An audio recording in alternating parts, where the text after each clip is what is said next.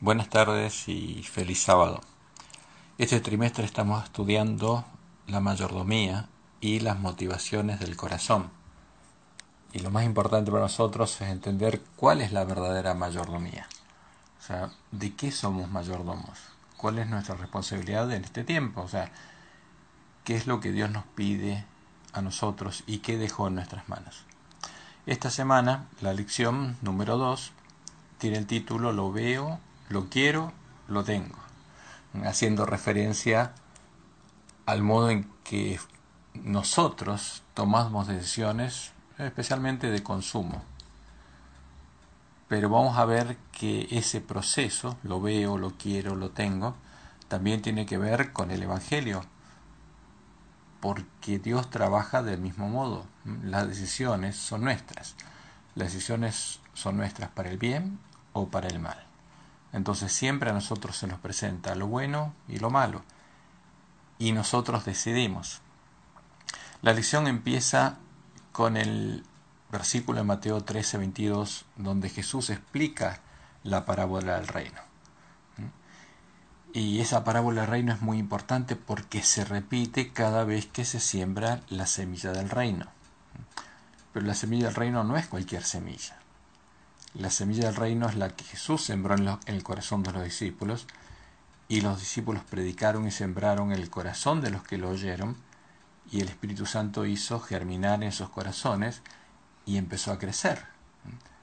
Esa es la semilla, es el conocimiento de la verdad que se perdió cuando el hombre pecado echó por tierra la verdad, y cuando echó por tierra el lugar del santuario de Dios. El santuario que sería reedificado una vez que esa verdad, el conocimiento de esa verdad fuera recuperado por el pueblo adventista. Porque hasta después de las 2300 tardes y mañanas, antes de eso, el santuario no sería reedificado. Entonces, el pueblo adventista tiene una relación muy clara con la recuperación del conocimiento de la verdad y la predicación de esa verdad en todo el mundo. Esa es la misión que Dios nos dio. Ese es, digamos, el sentido, el origen y la misión y el sentido del pueblo adventista. Nosotros tenemos una misión muy clara. Somos mayordomos de ese mensaje, porque esa es la responsabilidad que Dios nos dio. Y no hay otra cosa más importante que esa, como dice la de Juárez. La misión del pueblo adventista es recuperar el conocimiento de la verdad para poder predicar plenamente el mensaje del primer ángel, que contiene el Evangelio eterno, la verdad que se perdió, llamando a todo el mundo a adorar a aquel que anunció el Evangelio y es el único que puede cumplir las promesas del Evangelio. Porque en este mundo hay un falso Dios y es el Dios de Babilonia. Pero el Dios de Babilonia sabemos que no es el Dios de Israel. Por eso Babilonia no es Israel. Es el Dios de Babilonia el que guía a Babilonia. Y justamente la misión del pueblo adventista, una vez que entienda ese Evangelio y lo viva, va a ser predicarlo por testimonio en el tiempo de angustia. Pero vamos a nuestra lección. Entonces, Mateo 13:22, Jesús dice: la semilla, porque la semilla del reino que fue sembrada entre espinos, este es el que oye la palabra, pero el afán de este siglo y el engaño de las riquezas ahogan la palabra y se hace infructuosa.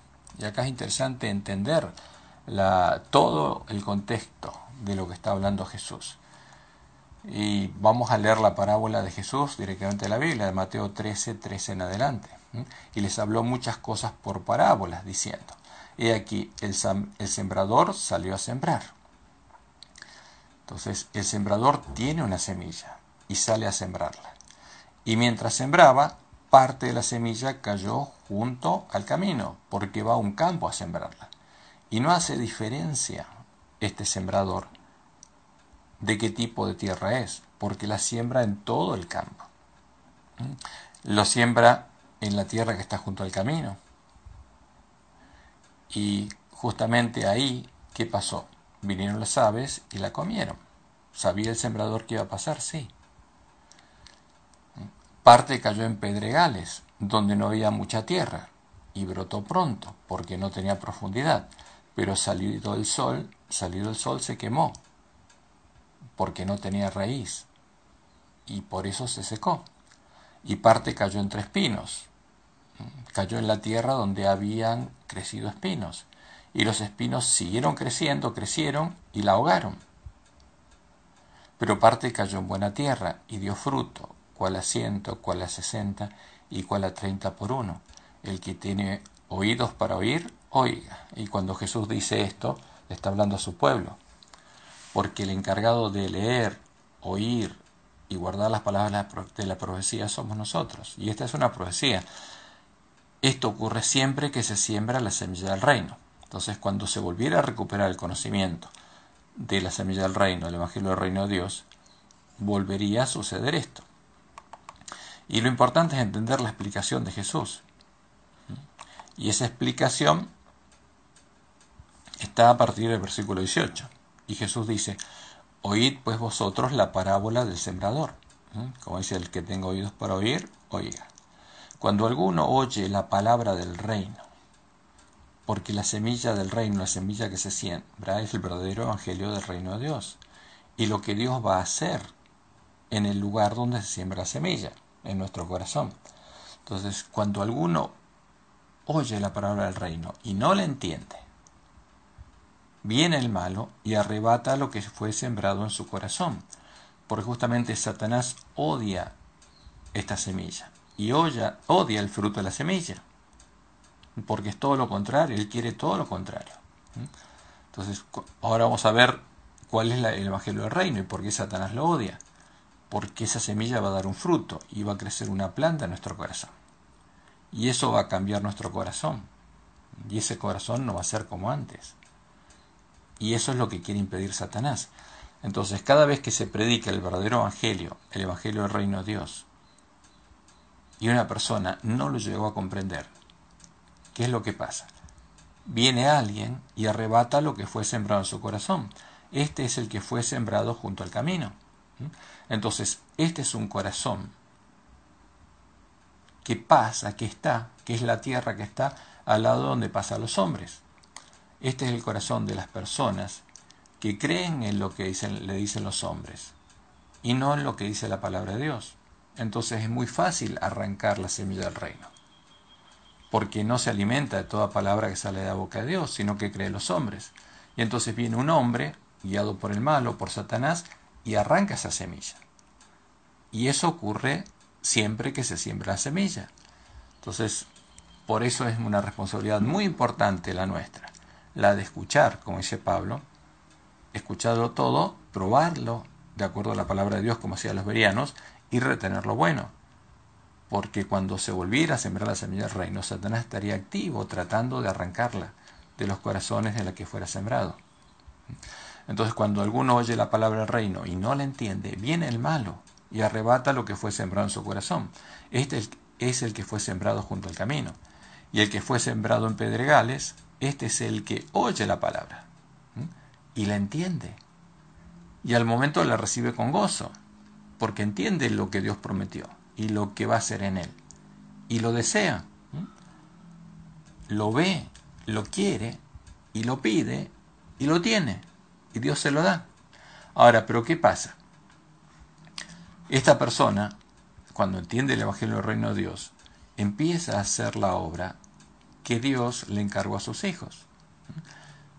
Y enseguida viene la persecución, porque si Satanás no puede arrancar la semilla, no puede engañar a una persona, cuando esa persona conoce la verdad y le empieza a predicar, enseguida la persigue.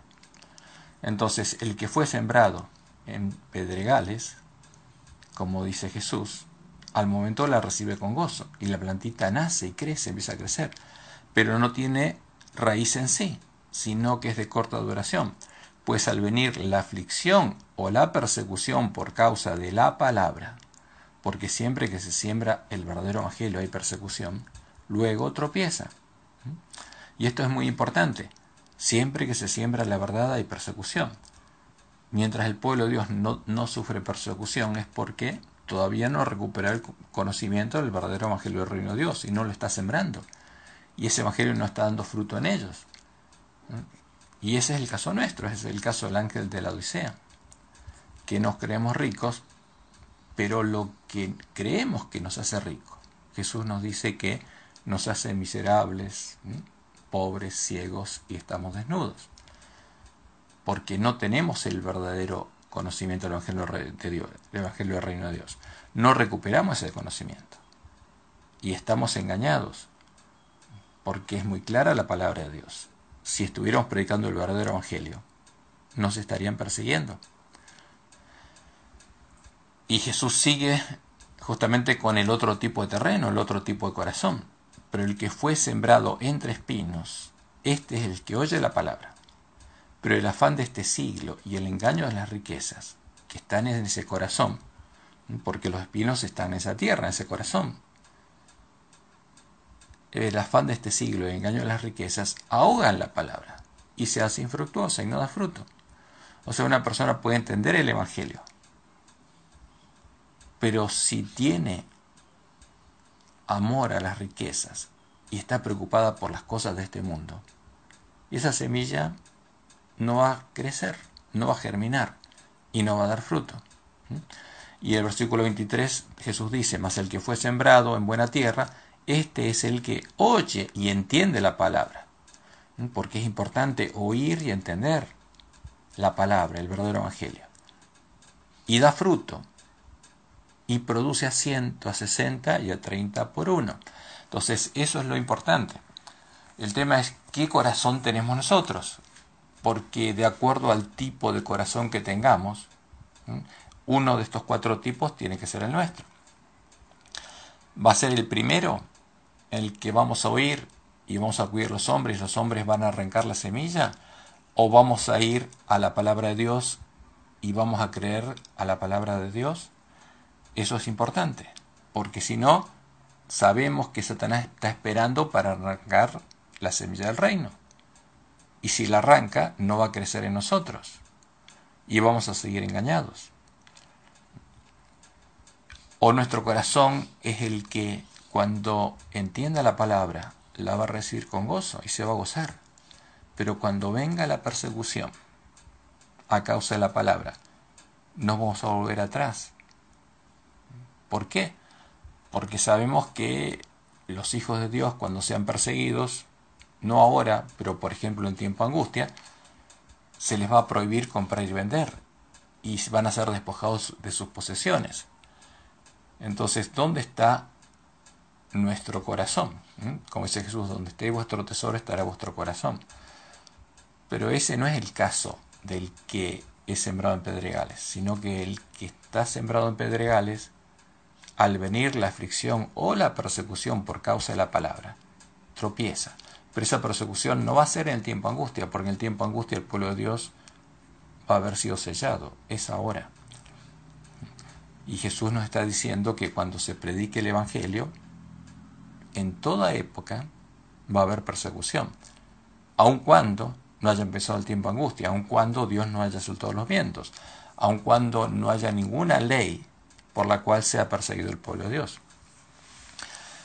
Y el que es sembrado entre espinos, como cita nuestra lección, este es el que oye la palabra y la entiende. Pero el afán de este siglo y el engaño de las riquezas que hay en ese corazón ahogan la palabra y se hace infructuosa. O sea, el problema está en lo que tenemos en el corazón. Porque si se siembra la semilla del reino en un corazón donde hay amor a las riquezas, vamos a amar más a esas cosas, a las riquezas, y vamos a seguir engañados buscándolas y deseándolas, y esa semilla no va a poder dar fruto. Y Jesús es muy claro a este respecto. Si leemos Mateo 6:24, ahí vamos a encontrar algo muy claro. Dice Jesús: dice, ninguno puede servir a 2 señores, porque aborrecerá a uno y amará al otro, o estimará al uno y menospreciará al otro. No podéis servir a Dios y a las riquezas. O sea, no puede crecer la semilla del reino de Dios en nuestros corazones si amamos a las riquezas. Son 2 cosas totalmente contrarias. Eso es muy claro. No podemos servir a Dios y a las riquezas. No podemos amar a Dios y a las riquezas al mismo tiempo. Y en Mateo capítulo 19 y el versículo 24, Jesús lo dice muy claramente. Otra vez os digo que es más fácil pasar un camello por el ojo de una aguja que entrar un rico en el reino de Dios. ¿Por qué? Porque son dos cosas contrarias. El Evangelio del reino de Dios y el fruto, la promesa de Dios, el fruto del Espíritu, son dos cosas totalmente contrarias.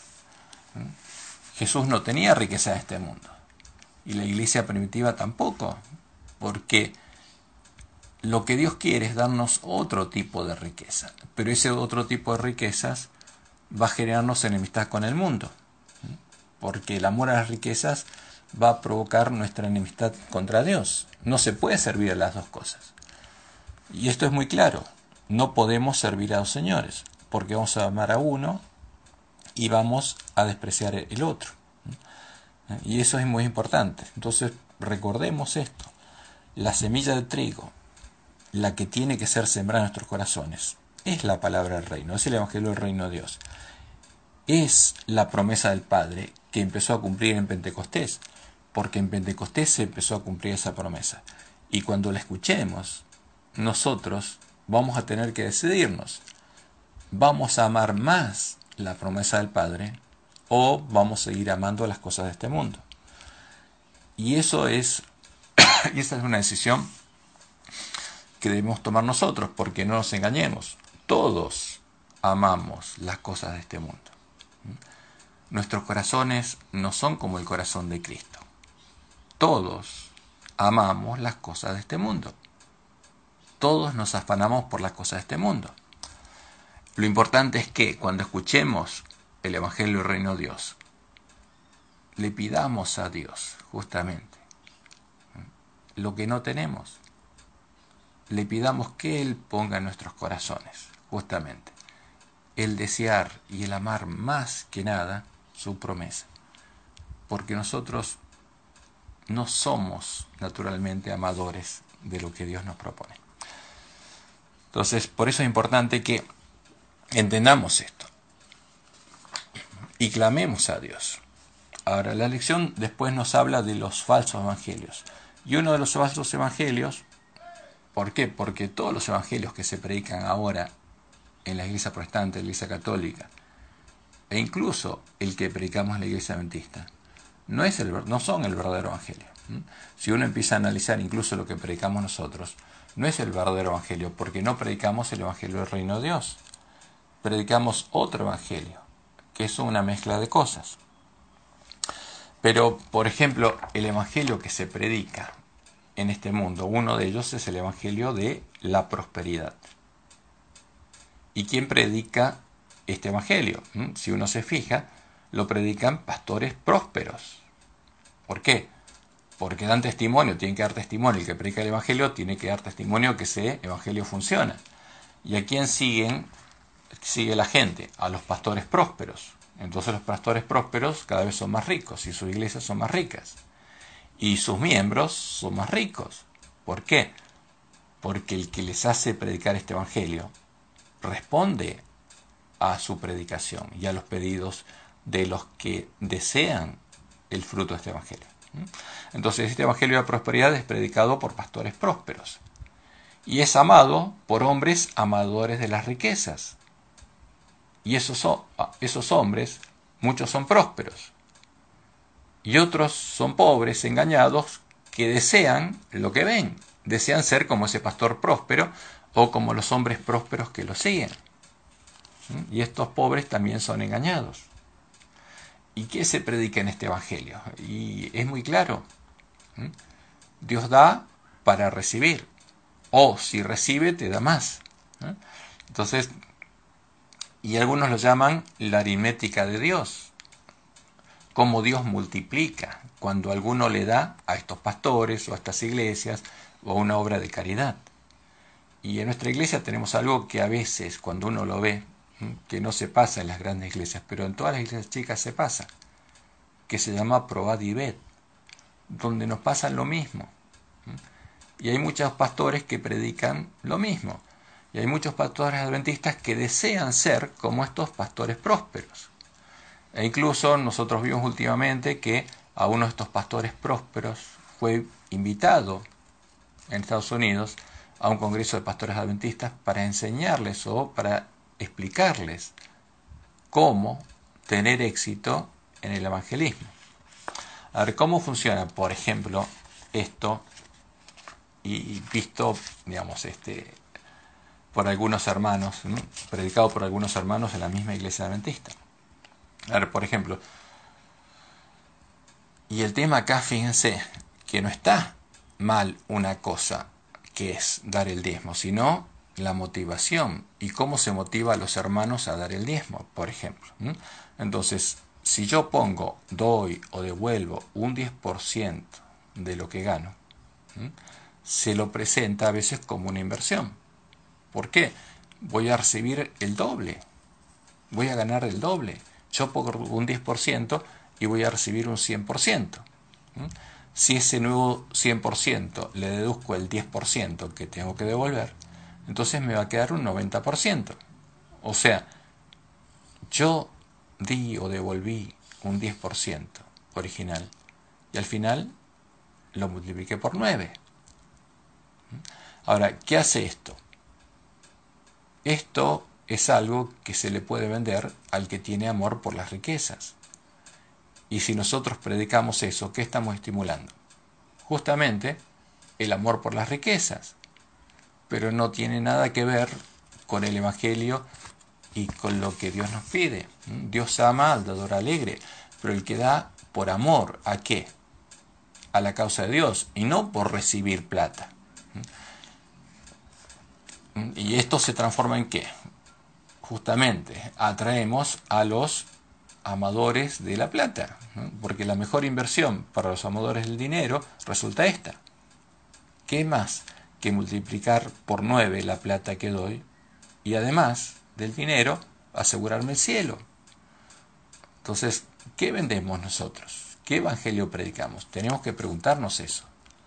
¿Cuál es la motivación por la cual damos el diezmo y nuestras ofrendas? Es muy importante que nos fijemos en nuestro corazón. Y es muy importante que busquemos y entendamos el evangelio. ¿Por qué? Porque tengamos en cuenta que el mejor engaño asociado al evangelio de la prosperidad es cuando el que guía a los pastores que hacen estas ofertas contesta las oraciones. Y el que las contesta es el que le dijo a Jesús: todo esto te daré si postrado me adorares. Y estos pastores que tienen prosperidad obviamente no están adorando al Dios de Israel, sino al Dios de este mundo, y reciben poder, y ese poder se manifiesta y engañan a la gente, pero ese no es el poder de Dios. Y eso es muy importante que lo tengamos en cuenta. ¿Por qué? Por los adventistas tenemos que estar preparados. ¿Para qué? Para que en el tiempo de angustia la pérdida de las cosas materiales no nos importe, porque nuestro corazón no tiene que estar más en las cosas materiales. Nosotros amamos las cosas de este mundo, pero tiene que haber una preparación. Dios nos tiene que preparar. ¿Para qué? Para que podamos ser fieles a Él y a su palabra. Y para eso necesitamos conocer el verdadero evangelio. Y el verdadero evangelio nos muestra qué pedir, cuáles son las promesas de Dios. Y Jesús es muy claro en este evangelio. Y es totalmente contrario al evangelio de la prosperidad. Porque Dios no prometió darnos plata y dinero, ni multiplicar nuestras posesiones. La promesa del evangelio del reino de Dios es otra cosa. Y en Mateo 6, 7 y 8, Jesús, cuando le enseñó a orar a los discípulos y a nosotros, nos dice algo muy importante. Dice: y orando, no uséis vanas repeticiones como los gentiles, no sean como los paganos. ¿Por qué? ¿Qué piden los paganos en sus oraciones? ¿Qué piden? Las cosas que piden los que predican el evangelio de la prosperidad. Y orando, no uséis vanas repeticiones como los gentiles, que piensan que por su palabrería serán oídos. No os hagáis pues semejantes a ellos, porque vuestro Padre sabe de qué cosas tenéis necesidad, antes que vosotros le pidáis. Entonces Jesús dice, cuidado, fíjense lo que hacen los gentiles, y ustedes no hagan eso. Y vamos a ver un poco más adelante, después de explicarles lo que tienen que pedir, cómo termina la explicación de Jesús en el Mateo 6:31. No os afanéis pues diciendo, ¿qué comeremos? ¿O qué beberemos? ¿O qué vestiremos? Y Jesús está diciendo claramente, no le pidan al Padre lo que necesitan para comer, ni lo que necesitan para beber, ni lo que necesitan para vestirse. No es eso lo que tienen que pedirle al Padre y repetirlo cada día. Y el versículo 32 dice, porque los gentiles buscan todas estas cosas. Y Jesús dice, no sean como los gentiles, no pidan todos los días para comer, para beber, para vestirse. No pidan eso, dice. Eso es lo que piden los gentiles cuando le oran a sus dioses. Porque los gentiles buscan todas estas cosas. Pero vuestro Padre Celestial sabe que tenéis necesidad de todas estas cosas. Mas buscad primeramente, ¿qué cosa? El reino de Dios y su justicia. Ustedes tienen que entender el Evangelio del reino de Dios. Y tienen que buscar el reino de Dios. Y tienen que buscar su justicia, que es el fruto del reino de Dios. Y todas estas cosas os serán añadidas. No tienen que pedir por estas cosas. No tienen que buscar estas cosas. Tienen que buscar otra cosa. Así que no os afanéis por el día de la mañana. O sea, la persona que está afanada por las cosas de este mundo, esa semilla no va a poder crecer. Porque el día de mañana traerá su afán. Basta cada día su propio mal. Porque en este mundo vamos a tener problemas. Pero no nos preocupemos de eso, dice Jesús. Busquen primeramente el reino de Dios y su justicia. Eso es lo que tienen que buscar y tienen que pedir. Y en Mateo 6:19, Jesús acaba de decirles lo siguiente, dice, no os hagáis tesoros en la tierra. O sea, y no le pidan a Dios plata para hacer tesoros en la tierra, ni para multiplicar la plata que tienen. Porque el Evangelio del reino de Dios no es el Evangelio de la prosperidad. Porque Jesús no tenía donde recostar su cabeza. Lo que tenía era otra cosa, y eso vale mucho más que toda la plata del mundo. Entonces Jesús nos dice a nosotros que amamos porque las necesidades nos llevan a desear tener eso. Y algunos, porque quieren tener demasiado, nos dice a nosotros, no os hagáis tesoros en la tierra, donde la polilla y el orín corrompen, y donde ladrones minan y hurtan, sino haceos tesoros en el cielo, donde ni la polilla ni el orín corrompen, y donde ladrones no minan ni hurtan. Porque donde esté vuestro tesoro, allí estará también vuestro corazón. Ahora, entonces, si mi corazón está en el deseo de las riquezas, ¿qué va a pasar con el Evangelio del Reino de Dios? Y va a ser ahogado por mis deseos de las riquezas y mi afán por las cosas de este mundo. Porque me voy a preocupar de eso y lo otro lo voy a despreciar. No lo voy a amar, no lo voy a desear. ¿Y qué es eso otro? Porque eso es lo esencial. ¿Cuál es el Evangelio del Reino de Dios? ¿Qué es lo que Dios nos promete darnos? Y eso es esencial entenderlo, para no ser como los gentiles. Porque los gentiles van y le piden, e incluso por cada cosa distinta que piden, tienen una ventanilla diferente en la que pedir. Pero Jesús nos enseñó otra cosa. Nos enseñó a orarle al Padre, nos dio una única ventanilla y nos enseñó qué pedirle, porque tenemos que pedirle por sus promesas para que Él lo pueda cumplir. Y si nos fijamos en la oración de Jesús, que es la oración tipo, nos dice lo siguiente, vosotros pues oraréis así, y tenemos que entenderlo. El que tenga oídos para oír, oiga. Y lo primero que nos dice es orarle al Padre. Padre nuestro que estás en el cielo, santificado sea tu nombre. Entonces, el primer pedido que hacemos es que sea santificado el nombre de Dios. no le pedimos por comida ni bebida. ¿Qué le pedimos? Que sea santificado el nombre de Él, porque Él prometió santificar su nombre. ¿Dónde? En nosotros. Esa es la promesa de Él. Entonces, si vamos a ver cuáles son las 7 promesas a las que Jesús hace referencia, las vamos a encontrar en la palabra de Dios. Y la primera, cuando le pedimos a Dios que sea santificado su nombre, es porque Él prometió santificar su nombre en nosotros. Por eso Jesús dice, bienaventurado el que tiene hambre y sed de justicia, porque Dios nos promete, nos propone poner su nombre en nosotros, escribir su nombre, su ley en nuestra mente y en nuestro corazón. Y el que tiene hambre y sed de justicia, porque se da cuenta que su corazón desea otras cosas, lo primero que tiene que hacer es pedírselo a Dios, porque nosotros no tenemos el amor de Dios y el nombre de Dios no lo tenemos escrito en nuestra frente, porque estamos destituidos de la gloria de Dios, y la gloria de Dios es su carácter, su nombre, su ley, su justicia. Y lo primero que tenemos que desear es que la gloria de Dios nos sea devuelta, es volver a reflejar plenamente la imagen de Dios, la imagen de Jesús. Y esa es la primera promesa de Dios, porque Dios prometió que su nombre sería santificado en nosotros, en su pueblo, y que todas las naciones conocerían y sabrían que Él es Jehová cuando Él sea santificado en nosotros delante de sus ojos. Esa es la promesa que encontramos en Ezequiel 36:23. Y el segundo pedido de Jesús, que nos enseñó Jesús a hacer, es el siguiente: venga tu reino.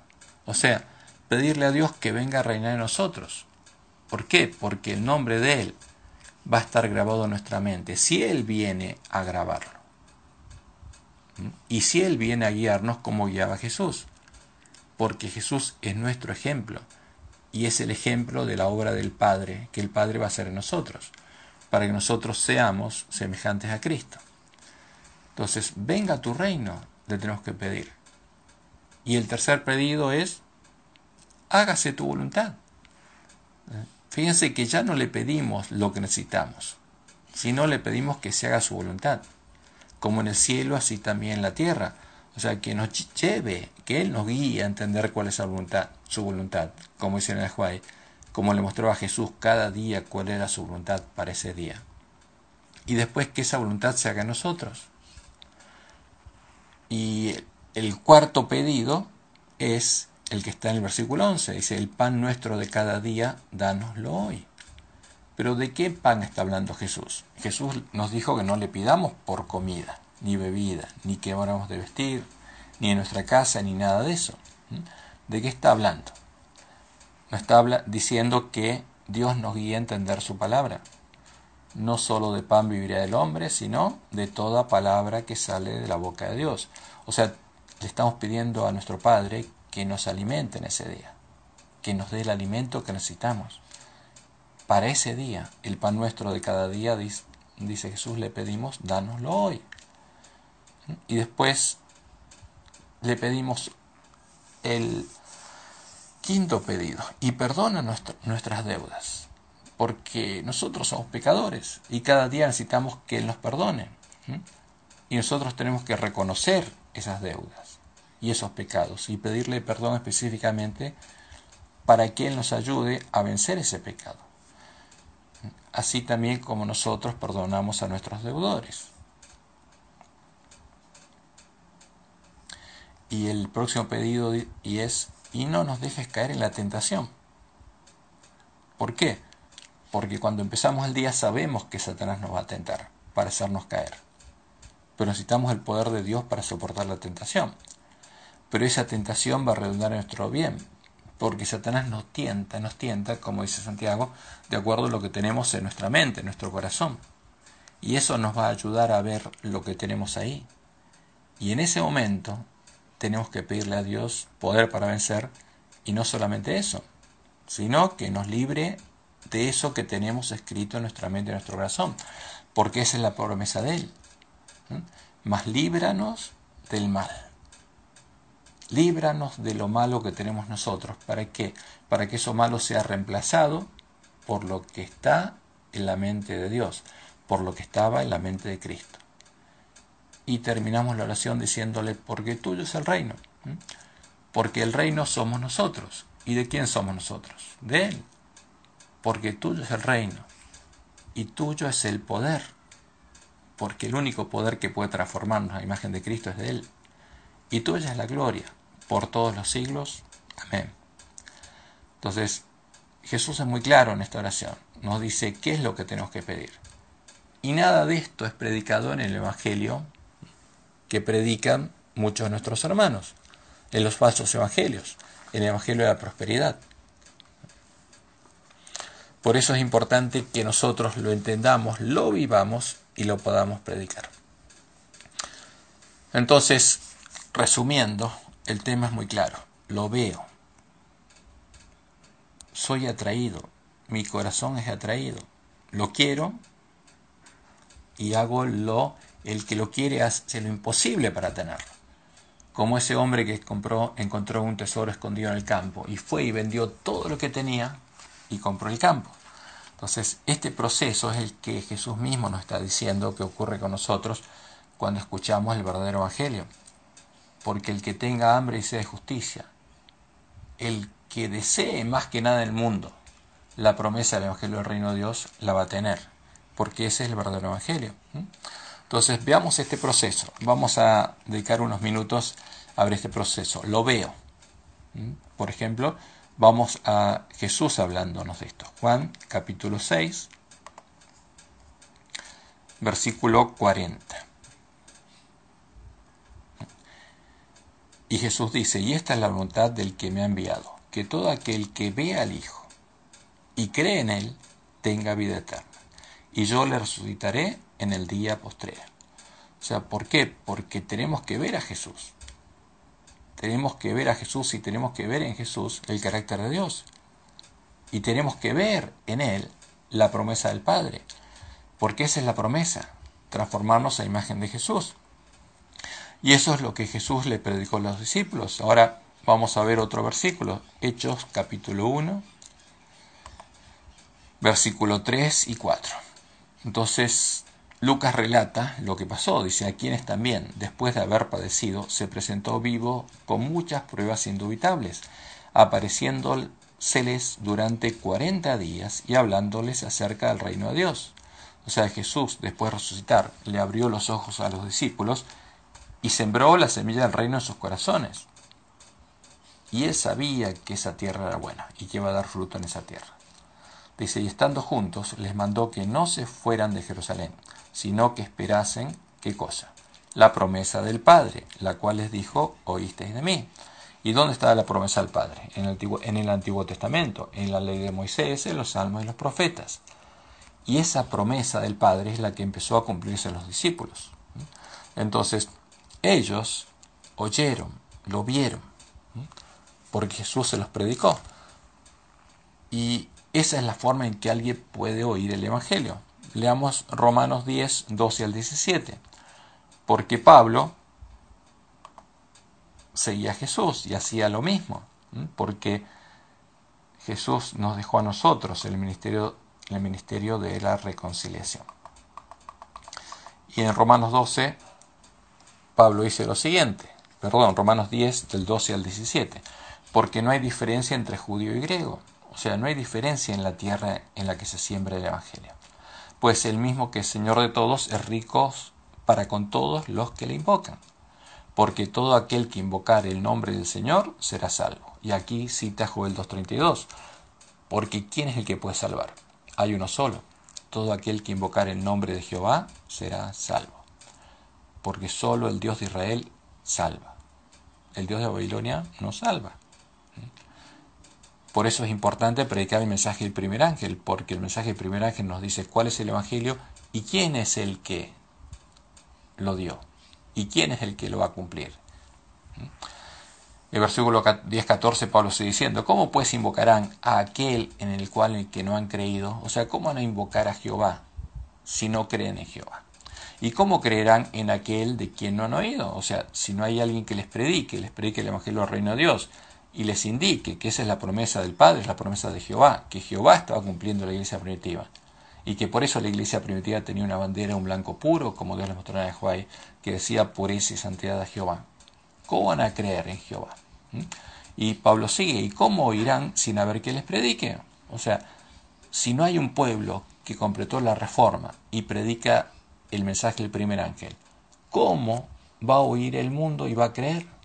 ¿Cómo oirán sin haber quien les predique? ¿Y cómo predicarán si no fueren enviados? Como está escrito, cuán hermosos son los pies de los que anuncian la paz, de los que anuncian buenas nuevas. Mas no todos obedecieron al Evangelio, pues Isaías dice, Señor,